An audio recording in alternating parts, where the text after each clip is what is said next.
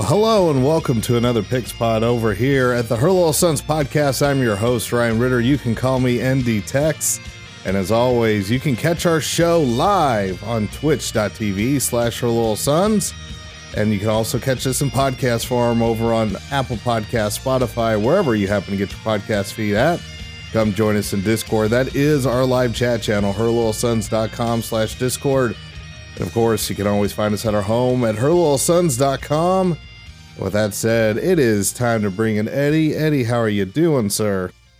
Ryan, that will fully depend on the Toledo Rockets if they want to pull their heads out of their ass or not. Your boy got a little loose on some Wednesday night action to catch up from some of Saturday's sins. And it's not looking great so far in that game, but at least Bowling Green is still as bad as when we played them. So you may hear some random outbursts. Don't mind those. No, for people listening at home. You're embracing the Maction. There's nothing wrong with embracing the Maction whatsoever. But yeah, I mean, last week, on our board went about as it did. You may have had some sins on Saturday. I guess mine were forgiven. I basically broke even. We both broke even last week. Both of us going 7-7. Nobody really catching up in our little extra life side donation bet. So I now sit ahead 2 games at 66-80. Eddie is now at 64-82. And over in the HLS Pick'em, Maume Muchachos, that big lead is getting dwindled down. He now only has a 2-game lead over Sapipa. 154-95 is Maume Muchachos, and Sapipa just 2 games behind him. I'm still flabbergasted by those numbers. I sit at 130 and 121. So, I mean, man, a lot of people over 500. I'm still amazed by how many people over 500 in that. But we got another 14 games, Eddie. It is November. Things are getting crazy. And man, last week was a great week of football. I thoroughly enjoyed it. How about yourself? I mean, start to finish, it was just stacked with crazy games.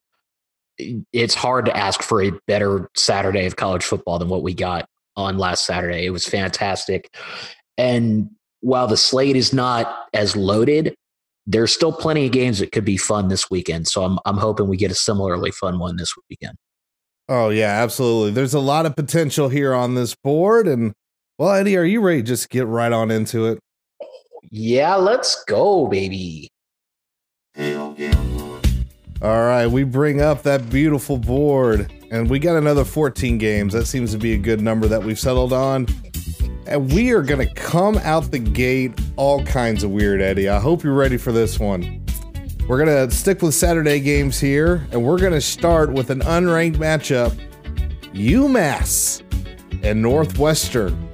Northwestern, hashtag can't score any fucking points, finally found the end zone this past week.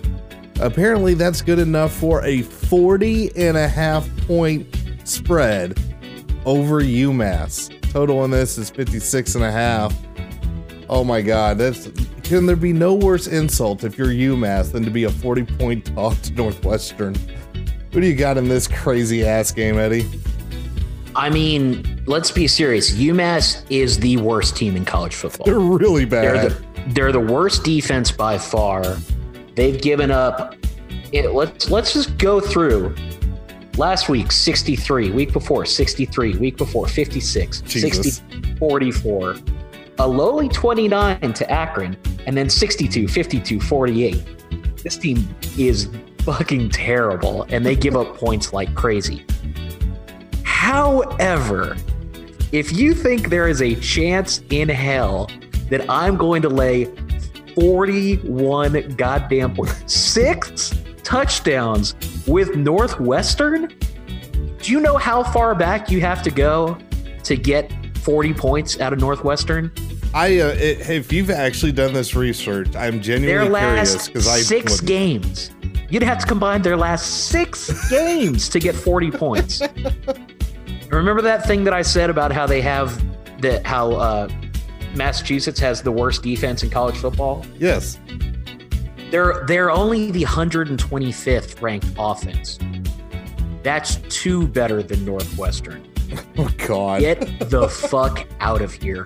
I wouldn't lay 41 with Northwestern if they were playing a goddamn high school 7-on-7. That is ridiculous. I might be max betting Massachusetts this week. So help me God. We're riding with the Minutemen. If I can find a money line, hell, we're going to sprinkle that too. Crazy. 40 points? What? What are we doing? That makes no sense. This game screams trap. It's a trap. Because I'm right there with you. How in the world are we expecting Northwestern to score 40? Like, just in general, I know what the total is saying. The total is saying that this game is going to be something like, basically like what, 50-3 or something like that. There's none of this makes sense. It makes no sense at all. UMass is garbage, but Northwestern hasn't been able to get any offense together. And I really can't see Fitz. I mean, look, Northwestern is also objectively fucking terrible. They've only won one game this season. They haven't been putting on, as Eddie said, you have to go way back to even combine to get 40 points.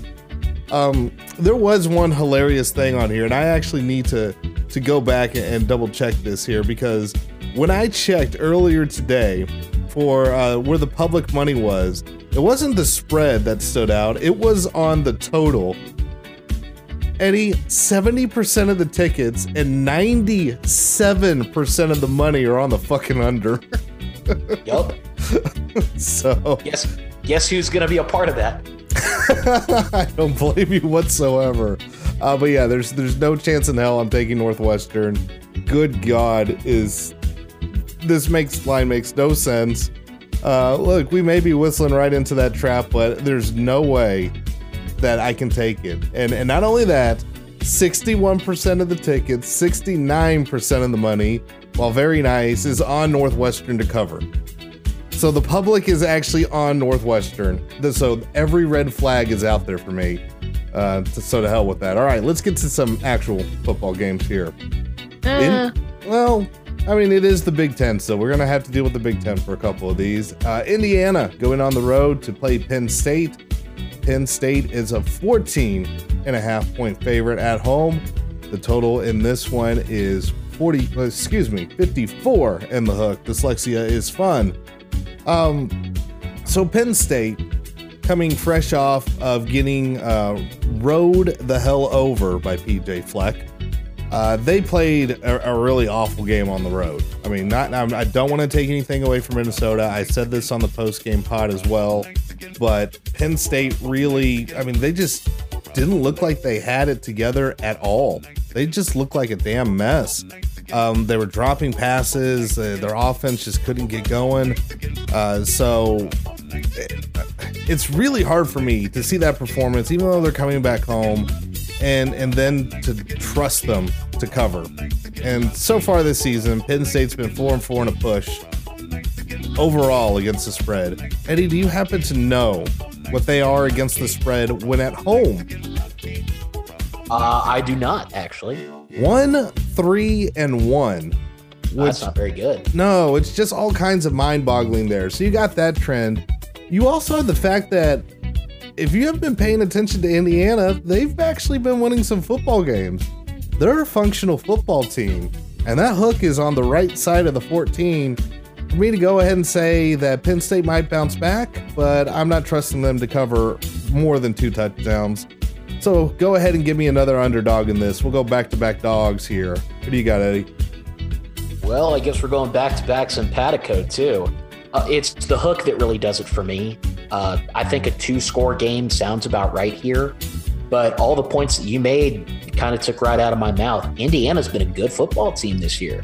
They're bowl eligible. They're looking at a potential 9-win season. Incredible. 9-win Indiana is possible. I think that Penn State is going to be pretty emotionally deflated after that game last week. That huge loss to Minnesota that kind of takes out all of the hopes and dreams that they had of possibly making the playoffs, especially since the rankings set up so well for them initially. Mm-hmm. I think they win.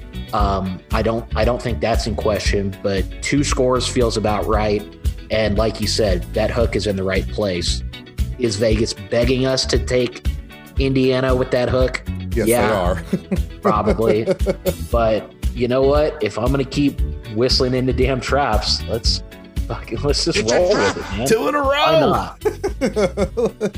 and you know, a lot of folks seem to be, again, it's Wednesday, but it's a fairly even split on things. So I don't have any problem taking Indiana here, especially since the line opened at 14 and then they added the hook. All right, well, there you go. Let's do one more. We'll dip back into the Big Ten a little bit later when we get later into the day. But we got one more. We got a rivalry game here, Eddie. We got Sparty. We got the Skunk Bears in Ann Arbor. 13.5. Michigan is favored. 44 points is the total. Who do you got, Eddie? Man, Sparty sucks. They're so bad. Sparty's a bad football team. I remember, I know some folks on Twitter have been having fun with the idiots at Indy Nation and people still claiming they want D'Antonio. I mean, I'll fully admit, I think probably on this podcast we talked about people who we might want to take over Notre Dame at some point. Like 3 or 4 years ago, yeah, D'Antoni was on that list and the argument for him was they're always so consistent. You don't see them dropping to 4, 5, 6 win years. It's crazy how things change. Yeah, last couple of years that hasn't been the case. No, not at all. That collapse against Illinois last week was just pathetic. Lewerke is, I think it's fair to say, pretty trash at this point. He's not going to get the job done. And you'll never find anyone who hates Michigan more than I. Michigan's just a flat out better team than them is really all there is to it. I think Sparty's dead. I think they are we talk often about teams that'll tap out when things start going bad. And they've been on the list. They had been on that list and they showed last week. I mean, I think they tapped out when they still had a 2-score lead and Illinois was on the comeback trail. So sadly, while we always preface it with a fuck Michigan, we will also take Michigan. Yeah, and Benny has it in the chat too with a good old hearty fuck Michigan. But man, Eddie, we're gonna take it 3 in a row here to start off simpatico. I agree. Sparty's just an absolute disaster. Might stick around Monday to see how defeated Valenti's gonna be on the radio because he's had his fun. He's gotten to take his shots, and oof, man, has the other shoe dropped hard on Michigan State because everything's just a mess. Not only did you have that 21-point comeback, but did you hear how D'Antonio handled the press conference after that, Eddie? Yeah, what would you say to your fans who are asking about the future next question? Yeah, that's never good when next question is the answer your head coach is given for a 30,000 foot view. Here's what's crazy. I mean, Sparty has covered this game 10 of the last 11. And I don't trust them whatsoever to even be close to it this time around. It doesn't even factor for me. I feel like they're just going to get stomped out. Like that's how bad things have gotten that quickly. That's crazy. Yeah, this reeks of a game to where, you know, they're going to be up for it in the first quarter. Maybe Michigan gets off to a slow start. But then the talent disparity is going to come into play because Michigan has, you know, they maybe turned a corner on us, which feels awesome. Just feels fucking great, let me tell you. But they're going to be playing good football. I think they're going to come right back out. They really want to get the best of little brother this time, and I have a feeling they are going to do it here. So as much as it pains me, I will take Michigan and lay the 13.5. And once again, the hook in a convenient spot where it's not 2 touchdowns plus. So I appreciate that. All right, let's head into the SEC for a couple of games, shall we? Number 11, Florida, 7-point favorite on the road against Mizzou. And I know we've said before on this show that I quoted Bill C. that Mizzou is either the worst road team of all time or the best home team of all time. Well, I am here to say I do not expect that trend to keep going here because I think Mizzou is just bad. They are kind of what they are. Florida is doing what they can to keep clicking on all cylinders right now. The thing that does make me nervous, even though it's early, is the public is heavy on Florida to the tune of 82% of the tickets, 73% of the money. But I think Mizzou's that bad. I'm going to go ahead and whistle right on in there with the public because I just really don't think Mizzou's going to be able to stop that pass rush. And they have shown that under pressure, Bryant doesn't do very well and is prone to mistakes. The only thing got going for them is they're at home, but I'm just not expecting anything. So go ahead and give me Florida. I'll lay those 7 on the road. Who do you got, Eddie? You mentioned the ticket and the bet disparity. The thing is, this opened at 6.5, and I feel like Vegas held on as long as they could before getting to that key number of 7 before finally saying, okay, screw it. We've got too much liability here. We've got to go to 7.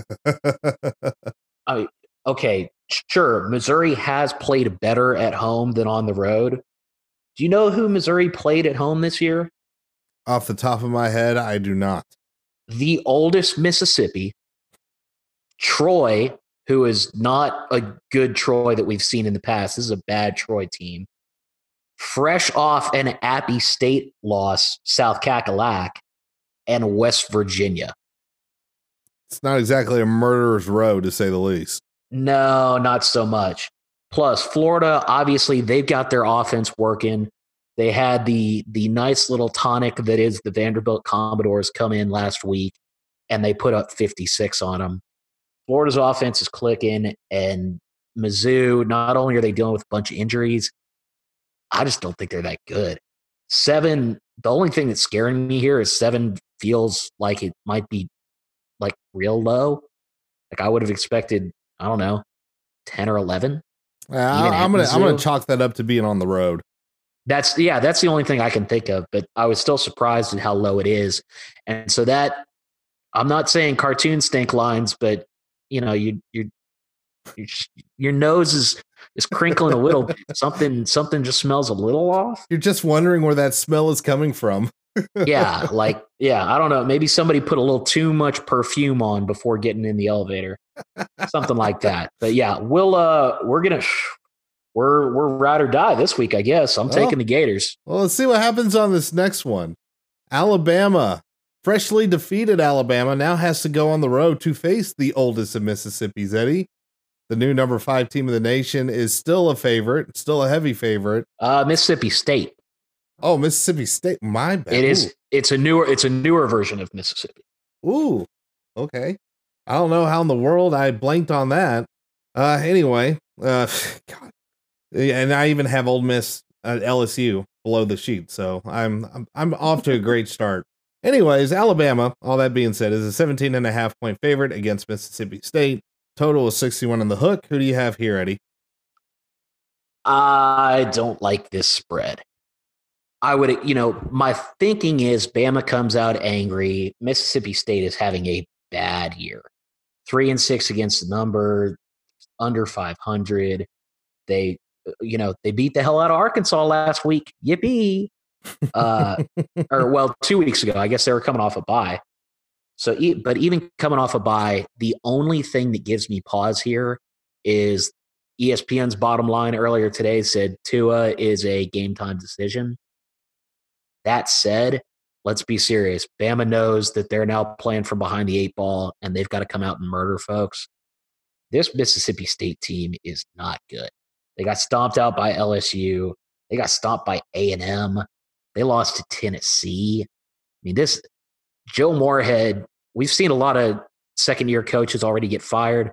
I don't think Joe Moorhead's getting fired this year, but he's coming into next year with a warm ass because that hot seat's getting turned up on him.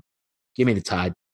All right. Well, yeah, and the other murders that you can put in there is another Alabama team, and that's Auburn, and they just made Mississippi State. It was a laugher. So Tua or no Tua, this is one of those games to where Bama could just run all over them, like quite literally. They may not have to pass the ball. I believe Shakespeare said that. Exactly. Yes. Famous football fan Shakespeare. But yes, we're simpatico again, Eddie. We're both rolling with the Tide. All your reasons are exactly where I'm at as well. And Mississippi State just is not good, and really Bama's, like you said, they're going to want to bounce back. Right now it was hilarious that And even Spencer Hall over at Banner Society was saying, I now believe every conspiracy theory you people have had about Alabama, because as soon as LSU iced the game, they put up a graphic about how a one-loss Alabama can get into the playoff. Yeah, I mean, the body didn't even, no, it didn't get cold. It was still at normal temperature. I mean, that was yet flatlined. Jesus. Oh, but yeah. And so, I mean, look, jokes aside, they know that they are a trendy favorite to be a one loss, easy in there. Now they're at the outside looking in. They're going to have to win every single game. They're going to have to do it big. And beating up on Mississippi State is one heck of a way to do it. Well, Eddie, we're gonna talk some historic spreads here, because number 2 Ohio State is a fucking 52.5-point favorite against Rutgers on the road. Not enough. Oh my gosh. Yeah, I have a feeling we're going to be simpatico here, but here's the analysis. All right, I'm gonna lay every last one of those points and not think about it twice, because they're playing Rutgers and Rutgers is god awful. There's your analysis. Now for some fun stuff. So on Wednesday, like today, basically, the South Point Sportsbook in Vegas actually had a money line up for this game, and they put Rutgers as a 2,000 to 1 underdog, and somebody actually laid $5 down, said, "What the hell? Let's get weird." I mean, I'd set $5 on fire for that. It's a $10,000 payoff if it hits. Why not? It ain't gonna hit, but hey, I've lost $5 in much dumber ways in Las Vegas before. Oh, ain't that the truth? Yes, and some funny things here is that just 53 college football teams, according to what the Action Network is saying here, that their data going back to 2005, 53 teams have closed as 50-point or more favorites, but they did not, since 2005, find a single team that was over a 50-point favorite on the road. The largest one that they could find in their database was 46 points, which Baylor was on the road against Kansas in 2015. But they found another database that said that they found one in 1987, and two actually. Both of these are in 1987. Both were also Oklahoma.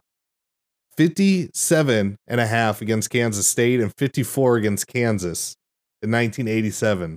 So we are in some historical rare air here. Boy, I want to be a part of history. Let's do it. Cover that, baby. What do you got, Eddie? Oh, Ohio State. Rutgers is trash. This is 10 points low at least. It was, I want to say it was Bud Elliott with Banner Society. Somebody was asking him, this was like 3 weeks ago, what his system would have made the game. And he said, my system, no shit, puts it as a 71-point spread. Jesus Christ. I mean, there's no chance. Rutgers is so bad. This is like high school. Honestly, there are high school teams that would put up a better fight against Ohio State than Rutgers at this point. Bringing it back to the start of this show with UMass, they actually beat UMass 48-21. They beat them convincingly. They did, which again, we may be walking into some danger, but I don't care because Northwestern can't score, but we've established that already. Ohio State is an absolute murder machine. I mean, they put up 73 on Maryland last week. I saw some folks on Twitter were getting into some conspiracy theories that they thought that Maryland might have been behind Chase Young's news getting out there. Chase Young is from DC area. Right. Loxley had history with them. And so there was some theories out there and dropping onsides on them and going for it in the fourth quarter the way they were. That onside kick was a thing of beauty, though. Ooh, goodness. That was, picture perfect. But they came out angry last week. I don't expect them to be nice this week either. So I will happily weigh. Not only am I going to lay those, my real hope is that I get a team total on Rutgers. Anything above 0, you're taking the under? Anything above 3, I'm feeling pretty good about. If they get above a full touchdown, just max bet. Full overload. Liquidate your mortgage at that point. Holy hell. All right. Well, we're gonna do one more before we hit the break here. We'll head over to the Big 12, where Texas is back in the top 25, number 19, going on the road to unranked Iowa State, and Texas is the dog in this one. 7-point favorite. Iowa State here. Total is at 66. Who do you got, Eddie? Ryan, how many times have I praised the glory of Ames, Iowa on this podcast? Quite a bit. Quite a bit. But what do those games pretty much all have in common? They were typically at night. They're all at night, and Iowa State is always the dog. Yep. Ames powers don't work at 2:30 in the afternoon. And they sure as shit don't work when Iowa State is a 7-point favorite against a ranked team. I feel like the value has completely flipped to Texas on this one. If it was, let's put it this way, if Texas was favored by 7, everything else the same, I would feel much better about Iowa State winning by more than 7 points than I do with Iowa State being favored by 7. This doesn't work. None of there are prerequisites to the Cyclone shenanigans, and none of them are being met. Give me the horns here. Oh, and you missed the other one, Eddie. Tom Herman as a fucking underdog. Woo! Tom Herman as an underdog. That's where we put our bets. Whenever he's getting points, the bettors all rejoice because Tom Herman is an underdog. Beautiful reprisal. But yes, I'm with you. So, folks, you have your 7-game parlay. We were simpatico on the first 7. Fuck me. Can we get to this ad break already? Holy hell. But yeah, this was one. I mean, it was one of these games where you look at it and it's like, okay, I know exactly. And there's another one like this where I'm like, okay, I'm taking what I'm sure is going to be the home dog. And then Vegas just flips it on its head and you're like, well, fuck, now I don't feel smart anymore. Yeah. So look, Texas had a rough time against K-State, but they still ended up pulling it out. They will end up having a rough time against Iowa State. Texas is still banged up. They're still a good football team. They are on the road. At the very least, Texas is going to keep this close. If they lose, whatever, but I can't see them losing by more than 7 points, quite honestly.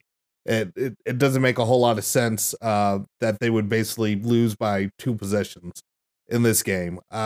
They haven't really played a game like that all season, quite frankly, except, against a vastly superior Oklahoma team. So go ahead and give me the points there. And yes, with that said, I think we're going to take a break. Eddie and I are going to recheck our strategies here and see if we can't shake some things up right after this.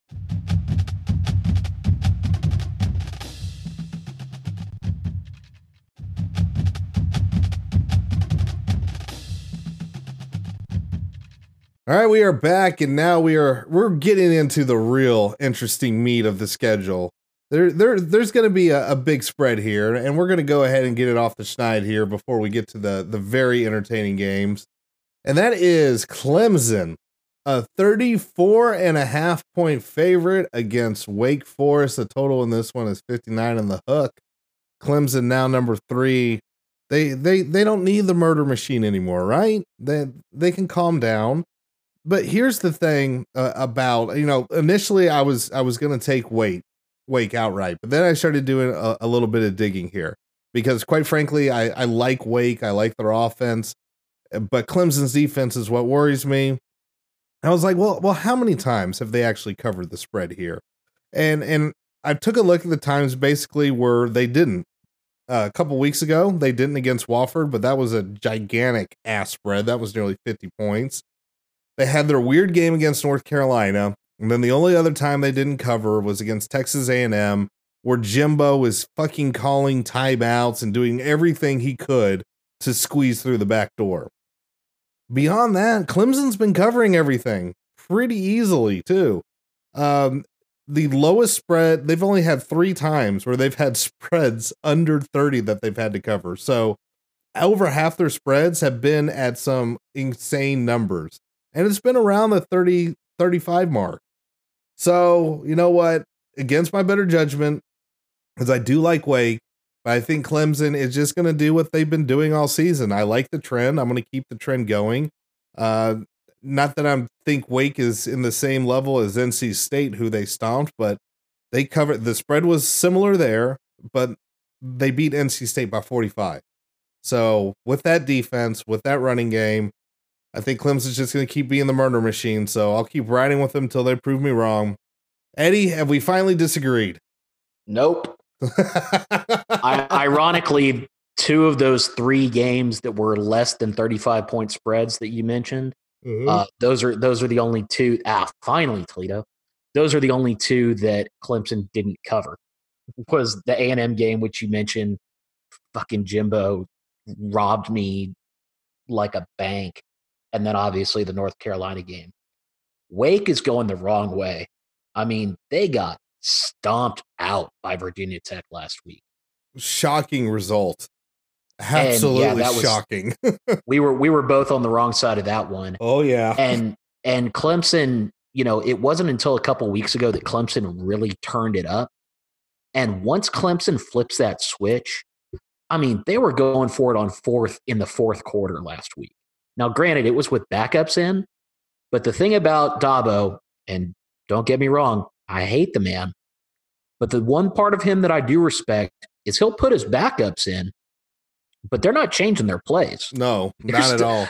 They're still going to come for your ass. And it was pretty clear when they came in out of the top 4 last week and they came out angry. Yeah, you mentioned, okay, well, they're in the top 4 now, so they're good, right? Nah, once Clemson flips that switch, it doesn't get unflipped. So I'm going to take Tigers to cover here.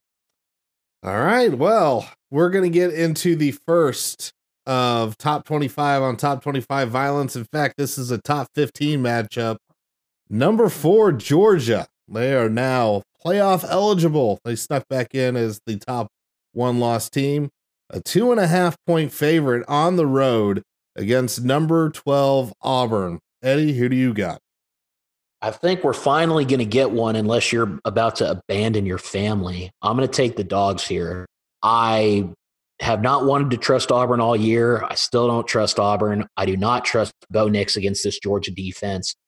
And even if they're coming off a bye, that game against Ole Miss that they played last is really, really hard to get out of your head. I mean, they looked bad. They should have lost that game. Yeah, they ended up winning 20-14, but it was ugly. Meanwhile, Georgia coming off a convincing shutout of Mizzou. Jake Fromm learning to throw more than 6 yards down the field, so I think that's a big thing for him.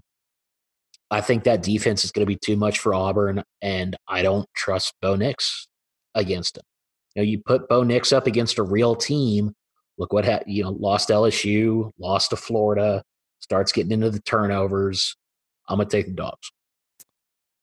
Eddie, I agree with most everything that you said. I am not abandoning my family, though. We finally disagree on one because here comes. I've been looking for spots where Georgia is finally going to get tripped up, and I think we hit it here. And everything seems to be aligning perfectly, especially because this season is starting to steer into some chaos. And I think the kiss of death for Georgia is actually getting to be put at number 4. Because now if Auburn didn't have enough motivation before, they really fucking got some in this game.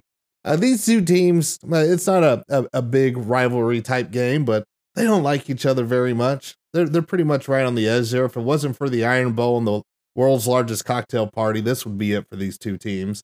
But Auburn has a habit of sneaking up and biting somebody square in the ass and ruining their season. And I think Georgia is going to be that victim here.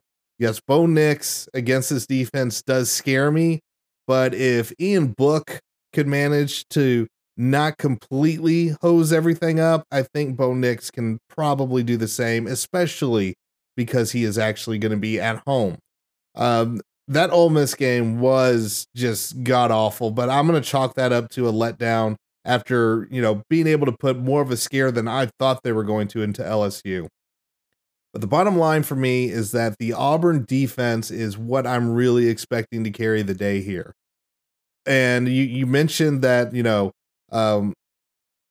Georgia's defense, and with Auburn's defense, though, the one thing that stands out for me in Georgia, especially in that Florida game, were the consistent third and Granthams that they continuously fucking converted when they had no business converting.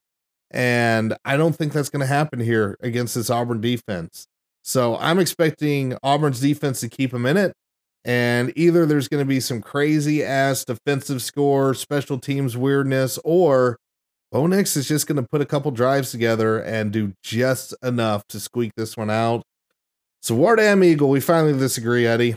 Give me Auburn. Hooray! Finally, it feels better. All right, one more time into the Big 12 we go as number 8 Minnesota hits the road.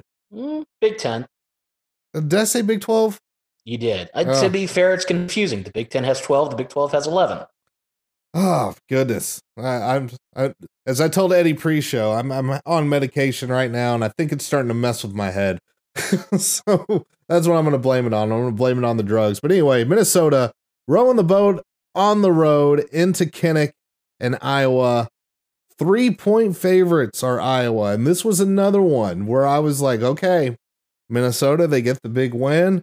Iowa's going to be the underdog. It's going to be Kinnick. It's going to be at night. And then all of a sudden, Iowa comes and is the favorite. And not only are they the favorite, they're short favorite by 3 points. So this game is basically a toss-up. This was going to be so much easier if Iowa was the damn underdog here, because I mean they showed a little bit of life.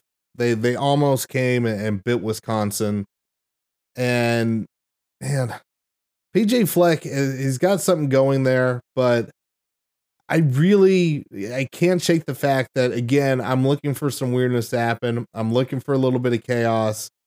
If there was ever a time for a letdown game to happen, it's after having one of the biggest wins in your program's history since like the freaking 20s. And then you have to roll into Iowa, who is looking to just spoil somebody's seasons. They came damn close to doing it last week. I think they're able to do it this week. At the risk of repeating an old podcast bit, I'm going to take Iowa. Who you got, Eddie? You hear that, Ryan? Are you rowing a boat, Eddie? We're rowing the goddamn boat, baby. I mean, you said it yourself. We've already established when the supernatural powers in the state of Iowa come, you need to be a underdog, and it needs to be at night. 3-point favorite at 3:00 ain't going to get the job done. Look, Minnesota convinced me after last week. It was an incredible win against Penn State. And Iowa's problem here, they have a very strong defense, but their offense is god-awful. And that line is bad, too. And Minnesota can score, man. I don't think Iowa can keep up with Minnesota's receivers. And if Minnesota gets up, I don't think Iowa has the ability or the firepower to come back and get back in the game. I'm going to take the Gophers, man. Row that damn boat. All right. Well, now 2 in a row we disagreed. Let's see. Did you just get paid? No. I'm trying to get back into it. Also, for anyone who isn't watching, probably the most violent targeting that I have ever seen happened in this game in the second quarter. Oh, really? Dude, I guess I was flipping between that game and a basketball game. I come back.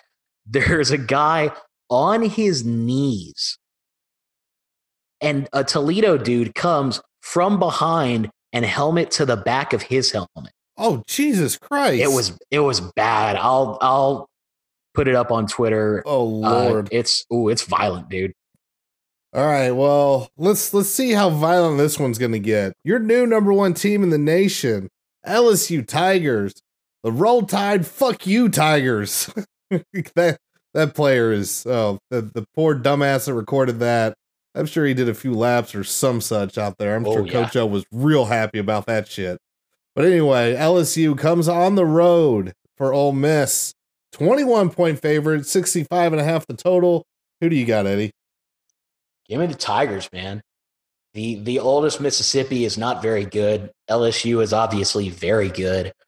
Remember last year in our pre-season pod when we were like, does Coach O survive Halloween? Oops. Hey, I couldn't be happier. I think you and I both love Coach O quite a bit. Thank God USC didn't want him. I'm very glad he's not there, and they've had the complete clusterfuck they've had. Hate to see it. Man. Just hate to see it. No, you don't understand the things that I like. I love to see it. It's fantastic. It's everything I want and more, and I hope it lasts forever. LSU is very good, and Ole Miss is not, is really all this comes down to. I guess you could have some concern of a backdoor if LSU pulls guys late because they don't want to risk injury and Ole Miss scores against backups, but this Ole Miss team is pretty bad. Good against the number. They're 6-3 on the year against the spread. That's because they've had some big old spreads to cover. And this isn't that big. 21 is a highly reasonable number. So give me the Tigers. Yeah, 21 is a highly reasonable number. However, with 71% of the tickets and 58% of the money, that's the public is also of the belief for the most part. Very interesting, though, that only 29% of the tickets are so far over on Mississippi, but 42% of the money. So that's a gigantic little uptick there of some potential big bets on the Ole Miss side. And no movement on the line. Yeah, no movement. I am going with Ole Miss. And it has actually, before anybody's like, well, it's because they played Auburn close. Well, actually, Ole Miss they've had a weird habit of making games more interesting than they should be. And that's kind of what I'm anticipating here. They kept it close against the Aggies, even against a bad Mizzou team who should have just waxed them. They were able to keep it within 11. They made things really interesting against Alabama on a very large number, as Eddie said. Hey, at least they beat Arkansas. Rest in peace, Chad Morris. But yeah, that's really what I'm leaning on here is that, one, you got heavy public now all in on a very, very good LSU team. Don't get me wrong. They're going to win. They're going to win this game easily. But yeah, some backdoor, cover shenanigans could happen here, but Ole Miss just, especially at home. I mean, there's a little bit of a letdown factor here. And there's also a little bit of the factor of like LSU's defense. It's not awful, but they've been prone to actually giving up a few more points than you would normally expect an LSU team to give. It's not that they just give up chunks. They just have the mental lapse for a play or two that ends up coming to bite them in the ass. So I think Ole Miss can take advantage of that just enough to keep this one interesting, keep it close. So after agreeing 7 times, or actually 8 times in a row, Eddie, we haven't agreed since. Let's see if we can keep that streak going. Just had to get to that ad break. Absolutely. All right, now we are for sure going to the Big 12 this time, as number 10 Oklahoma heads in as a 10-point favorite against Baylor, and Baylor is the home team here. Your total is 67.5. I feel very good about that under, especially the way Baylor's been playing offense as of late. Don't do that. Of what? We'll get there. Go ahead. Okay. I apologize. Continue. But basically, along with Baylor's struggling offense, their defense has been playing very, very well. And that has been the one thing that has really been the reason they have been able to keep things alive and keep things close enough for the offense to figure it out, whether in overtime. Oh, I know why you're saying you like the under, because Baylor and OTs has fucked it up a couple times. Wait for it. But Oklahoma, they are the superior team here. However, Baylor has been able to do just enough fucking weirdness this season to where I don't know if they escape this one alive. But the fact that it's at home, they know it's all in, it's all or nothing here. I like them to keep this just close enough. Go ahead and give me that home dog here. I am on Baylor. Who you got, Eddie? Before we get to that, you recall my lamenting the butt ball. Yes. And how there were 3 overtime scores that flipped the total on me. Oh Christ, they did it to you again. Saturday. Yes, the over-under is listed at 48 on some sites. On my local, it was 48.5. I went ahead. I'm a connoisseur. I bought up to the key number of 49. Do you know what the score was at the end of fucking regulation, Ryan? I sure do. It was 9-9. There were 9-9. I had literally 31 goddamn points of cover. And still, those sons of bitches, for the second time this season, flipped the total because of overtime. All right, I'm staying away from this total. I completely forgot about that. Now, and not only that, Eddie, not only did they fuck you in overtimes, that game should have been over in the first overtime. They kept committing penalties to keep TCU alive. 51 yarders getting knocked in by like sophomores. I mean, it was a comedy of errors. I almost broke my computer. I was livid. I was so angry.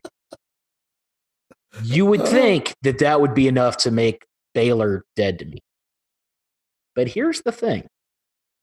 Much like in the Butt Bowl when they screwed me on that total as well, I had Baylor in both of those games.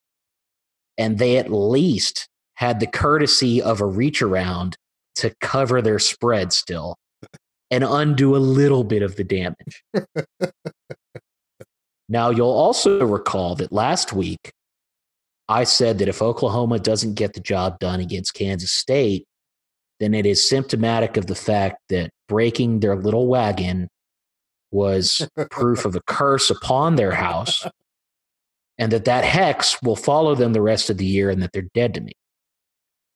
Well, Oklahoma's dead to me. They should have lost to Iowa State. It's a bad year for those of us who recognize the correct play when you were an underdog in a game and you score a touchdown at the very end that an extra point would tie or 2 points would go for the win. The right call, you shorten the game. When you are the inferior team, shorten the game. Absolutely. The longer the game plays out, talent's going to win. Hasn't gone great for us. Didn't work for Carolina against Clemson. Didn't work against Oklahoma. All that being said, a pox on your goddamn house, Sooners. Without your wagon, you were nothing. It's too many points. Obviously, Baylor likes taking things to overtime. Stay the fuck away from the under forever. They'll go for 2 this time. This one time, they'll go for 2. Give me the Bears, rawr. All right, we are back simpatico again. We haven't touched the Pac-12 yet. Not many people are really touching them anyway. They're the top team. Heyo. The top team in the Pac-12 is playing about as late as they possibly can. Number 6, Oregon, 27-point favorite against Arizona, 68.5 the total. Who do you got, Eddie? Oregon is good and Arizona sucks. So I'm going to take the Ducks here. This it doesn't really matter what you make this spread, to be perfectly honest. I don't know how much longer Kevin Sumlin's going to be at Arizona. You know, the one thing that Sumlin had going for him in his career is what he's done with quarterbacks. And he took Khalil Tate, obvious podcast, longtime favorite. Oh, God. And he's just been terrible. Meanwhile, the Ducks actually have something to play for. I mean, they are within striking range of the playoffs. Now, granted, everyone on the committee has their bedtime before any of their games start the second quarter. So they got to just put up big numbers that will read good in newspaper box scores. I will take the Ducks here and feel pretty confident. Yeah, and the Ducks this season, I mean, here's the thing with them. They haven't been putting up, and we've talked about this before on the podcast, they haven't been putting up the offensive numbers of old, as far as, you know, putting up, like Eddie says, those big flashy numbers in the box score. They've had some weirdness go on, like, for instance, against Washington State, they only win 37-35 at home, mind you. Yeah, they had to come back and beat a good Washington team, but they stomped SC on the road. Which is really driving this number up.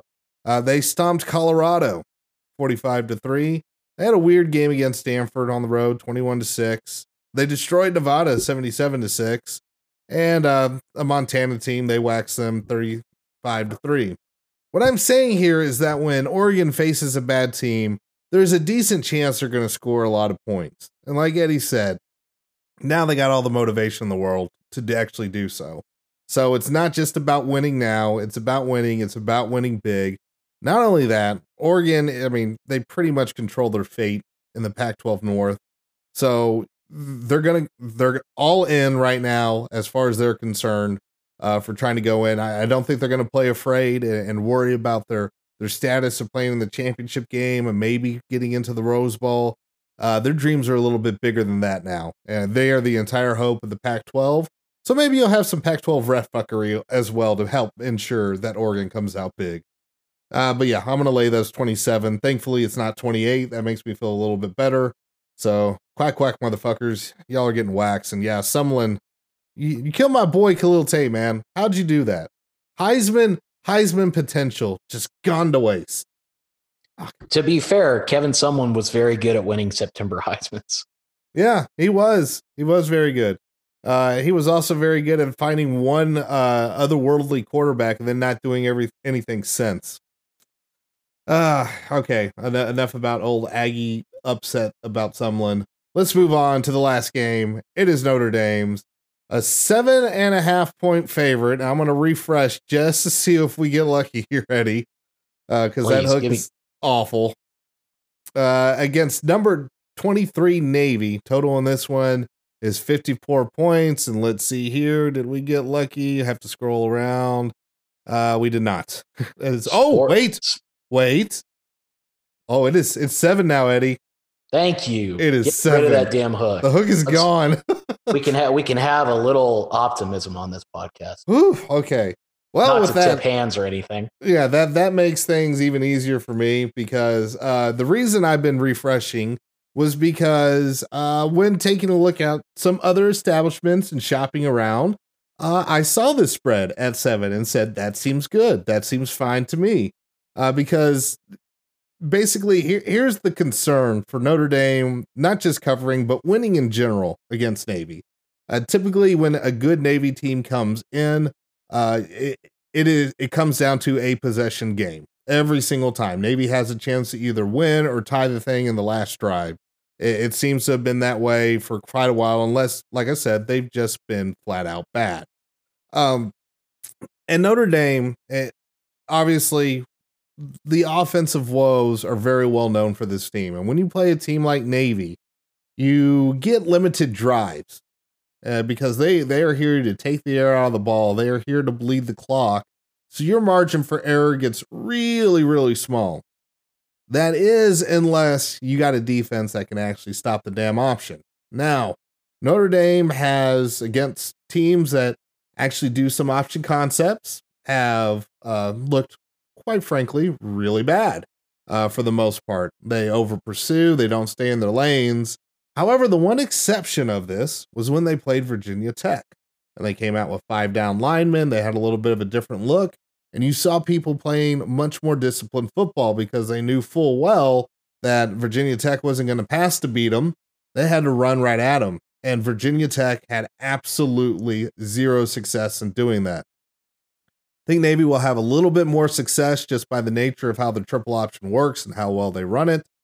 The other thing with Navy is, yes, they're good. They're ranked. However, that all being said, you take a look at the teams that they've beaten, and nothing really jumps off the page at you whatsoever. I mean, Air Force is probably their best quality win at this point because Air Force is also putting up some numbers.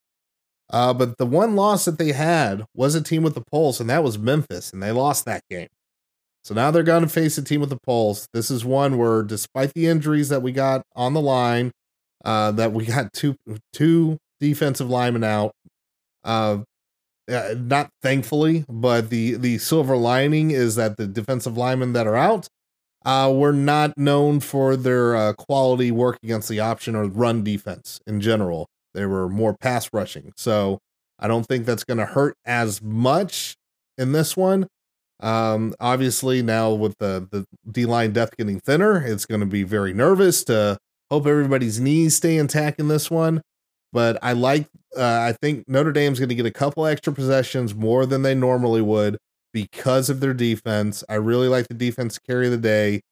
Kyle Hamilton, I think, is going to be the new Greer Martini as far as being Navy's worst nightmare against the option, because that dude has otherworldly football IQ and recognition skills. I think is going to help carry this day as well. I think that 5 down one look five down lineman look is going to make a return. And I'm really hoping that Ian Book has gotten a little bit of mojo back since that Virginia Tech 2-minute drill. He looked very, not like really, really good or anything like that against Duke, but he looked like more like we expected him to look. So I expect that to continue. Go ahead and give me Notre Dame to cover this one. Who do you got, Eddie?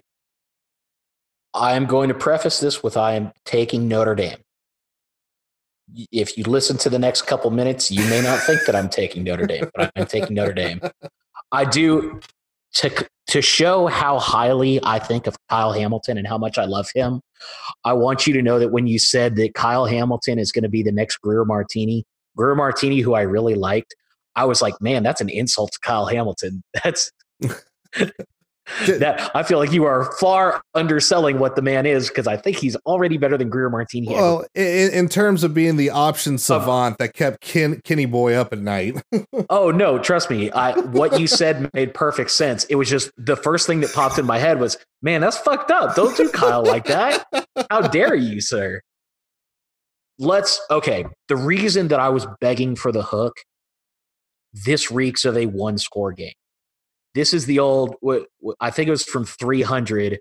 This will not go quickly. You will not enjoy this. This is going to be a painful.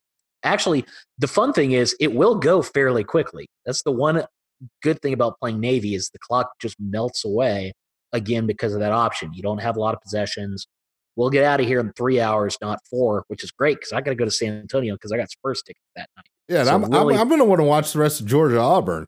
Yeah, I'm very pro the 1:30 kick time on this one. Absolutely. You mentioned that, okay, the two guys on the D-line aren't necessarily known for their rushing defense. Yeah, that's true. You're still missing your best defensive player in Julian Okwara. Absolutely. And while obviously he is normally, and same with Dalen Hayes, they are both normally used as pass rushing ends. They both have experience playing against the option. They both still have very good athleticism, high football IQ. They're the type of guys that you want to be able to be part of that option defense, because typically, depending upon which side they're going to, that's going to be your guy on the quarterback, and then hopefully your linebacker is covering the running back. We're also, after last week, down a lineman with Lamb out for the rest of the year. Mm-hmm. The injury starting to mount up scares me. As you mentioned, this is a good Navy team. This is not I think some of us still remember when Navy was just a annoying game, but it was always a win because it was for 40 plus years. Yeah, when we were in school, I remember somebody had a sign up. It's like, we don't boo Navy and we don't lose to Navy. Somebody had that sign up in their dorm. I'm like, yeah, it's pretty true. And then, did things change? I'm not saying that Malcolm Perry is Keenan Reynolds, but Malcolm Perry is a hell of a lot better than a lot of Navy quarterbacks we've seen. Mm-hmm. Kid's had a great year. Navy as a whole has had a very strong year, putting up a lot of points.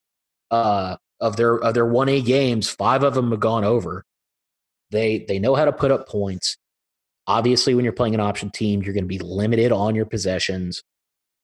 Ian Book had a much better week last week, and I really want to praise the offensive line. Missing the entire right side, that was the main reason that I think both of us took Duke last week. The line played great. They did. They did an absolutely great job. And maybe it's because he was trying to give them time, or he knew that they wouldn't know how to scramble as well, or what. But Ian actually stayed in the pocket on passes and waited for either designed runs or clear holes to open up to then bust out, not just a snap, 100, fuck it, and bail. So Ian played much better last week. I feel like offensively we should be able to score points. You still worry about the running game, especially given the injuries on the offensive line. But I don't think Navy has anybody that can keep up with Chase Claypool. I don't think they have anybody who can size up with Cole Kmet. And hell, Chris Fink's back. Yeah. Whoever space jammed away his powers, they finally touched the same football. and he remembered how to play. So that's very helpful. It really was night and day in that game. Yeah, I really do expect this to be a very close game. I think a 1-score game is highly likely. If this had stayed at 7.5, I was going to take Navy. I'll be straight up. I hope I'm wrong. I hope that Notre Dame wins easily. I hope that we have a nice. I mean, last week was so carefree. It was fantastic. Everybody was having a good time on Twitter. Nobody was really worried about anything. Great times had by all. I'd love to do that again. Problem is, I think Navy on paper is the best team remaining on our schedule. They're coming off a bye. They're another one coming off a bye this season. Yeah, who isn't? Fuck. But that being said, the other thing that we know about Navy is there's no quitting Navy. They're always going to come 100%. Go Rockets! Sorry. It's like the most fucked up version of Tourette's, right? That would probably be healthier for me. This I'm very concerned this will be a close game, but I think in the end, Notre Dame has such a talent disparity that it should win out. I hope. Yeah, and one thing, and I agree with you on the running game, but the line did, they came to play. And I also think, I will give some kudos to Chip Long saying, you know what?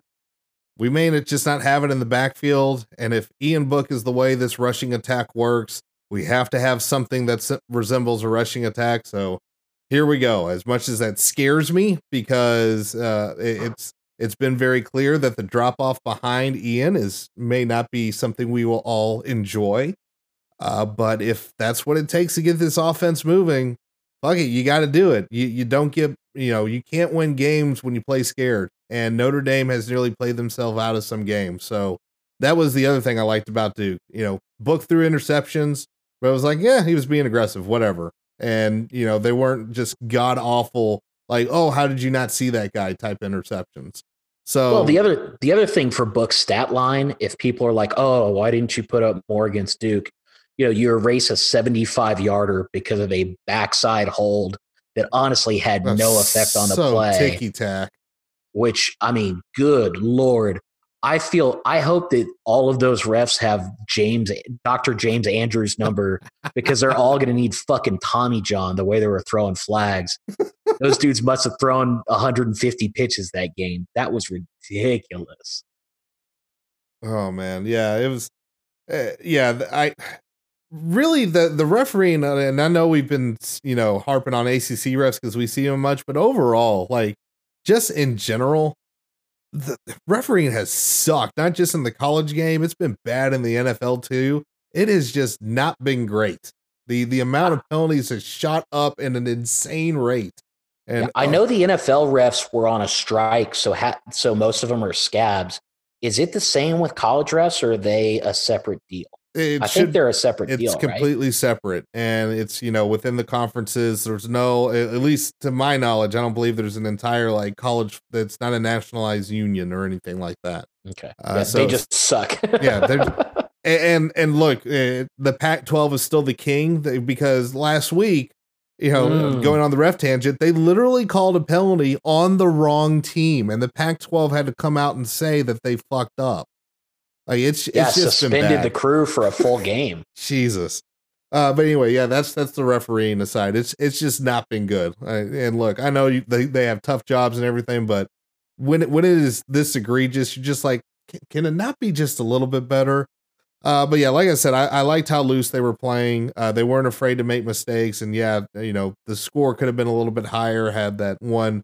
And also it could have been a shutout had that touchdown not gotten wiped out, because that gave Duke over incredible field position, because Bramlett had one of his few shanks of the season, and everything just was magic for Duke, and that's the only way they scored.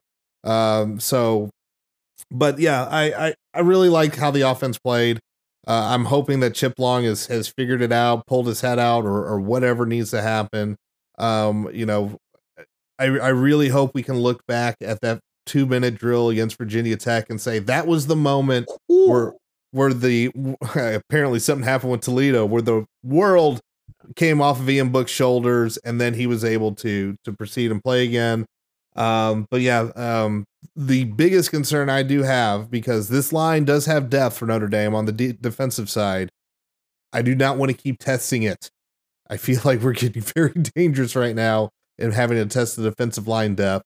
And anytime you play Navy, oh God, that's incredibly scary. And our other positions, not as deep. Cornerback, man, that's a problem if somebody takes a little bit of a too low shot at the knees at one of our cornerbacks. We're in a world of hurt there. Same thing with safeties as well. Those are things we just cannot have happen. So everybody protect your knees, and let's just walk out of this with an easy victory. For the love of God. Last week was so much fun. Yes, it was. Ryan, I even covered my mouth. That wasn't actually the football, although Toledo has tied it up, which shout out to the Rockets. But LeBron James just threw down a violent tomahawk that was an uncontrollable sound. That was a physical reaction that I could not stop. First off, everyone listening, I want you to lift your arms in the air like you are feeding into Goku's spirit bomb and give your energy to Sean Crawford. Oh, because if Sean Crawford is playing in this game, we all need to give him our energy. Protect your frail ligaments. My poor boy. I love Sean Crawford so much, and he's been through so much, and he has fought through so much, and yet he keeps coming back and coming back. And I know the Navy game's all about respect and all that bullshit that if you've been listening to this podcast with me on it for any amount of time, you know he cares about this more than anything in the world. Yeah, that's really what I love about college football, is when we're all singing fucking Kumbaya and hugging and all that shit. As Ryan said, watch your knees. We've seen it too many times, and Sean Crawford has been through too much to get an ACL taken out of him by a midshipman in his last game. One of his last games is at Notre Dame. Just send him your energy. Let's all be together on this. You will have, I mean, the Navy game draws out a lot of emotions from people. There are people that want to end the series. Like, boy, there are people who say, how could you ever? This is the greatest thing in college football, because respect and beauty and pageantry and all that. And don't get me wrong, I love the dual alma mater singing. The history behind this game, if you don't know about it, there are some fantastic books and resources out there that can provide information for you about, Navy needed places to be. Notre Dame needed help during the war. It's a great relationship. It's a great series. The other thing that I want to mention, as I saw on, of course, as we all know, the greatest Notre Dame blog out there, without question or any peer, Notre Dame Our Blogger, in their recap of the Duke game, they mentioned about how Ian Book had a really good game and how obviously he's been through a lot of criticism. And apparently, I didn't know about this, but I guess on his Instagram page, he had to turn off comments because people were leaving shitty comments. Think about his social media like this year. First he's having like a misconnection with a cheerleader he drilled in the nose. And now he's having I forgot about that. That feels like it was 3 years ago. Exactly. Now he's like, fuck this shit. I can't deal with social media anymore. I'll turn this shit off, which don't blame him. Damn. Yeah. I feel like that is another constant thing that we've talked about on this podcast. Typically it's of the mind of, if you tweet at recruits, you are a fucking terrible human being. Like, don't talk to children, you fucking psychopaths. Please just leave them alone. Like, don't go tagging players. Don't go seeking out their pages and leaving them comments when they make a bad play or all that stuff. If you want to say in your own tweets, oh, somebody made a shitty play, okay, that's fine. Whatever. Man, like, these are kids. Let them live. What are you doing? Don't tweet at players. Don't tweet at recruits. Don't go on their Instagram. Don't follow 18-year-olds on Instagram. You sickos. I'm calling the police, and you can't go within 500 feet of a school. He's a lawyer. He can make this happen.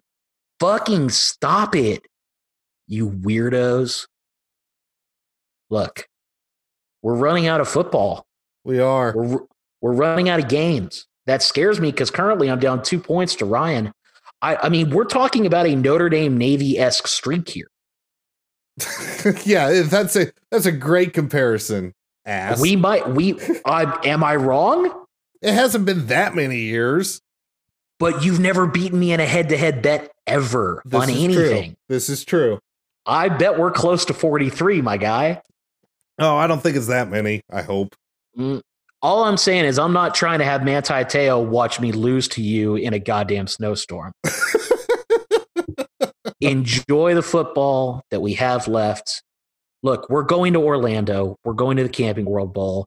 I don't understand why anyone pretends that there's any possibility of the Cotton Bowl. You're silly. Unless a meteor takes out half of the country, it ain't going to happen. Just enjoy what we have left. Enjoy the football, both ours and around the world. If you're not watching this beautiful Maction game like I am, that's good because you're not embracing a ridiculous sweat on a Wednesday. That's silly. But it's a 28-28 game on a Wednesday night. What else are you going to do? Talk to family? No. Take care of children? You already screwed up. Why'd you have kids, dummy? Enjoy the football that's left. It's on pretty much every day. If you can't find a football game, you're really just not trying hard enough. I love you all. Beat Navy, please. Please keep Sean Crawford safe. His poor ligaments are made of twine and twigs. I can't deal with him getting hurt again. He's been through too much. He's fought through too much. Sean, take our power. Go Irish, Hell Gambler.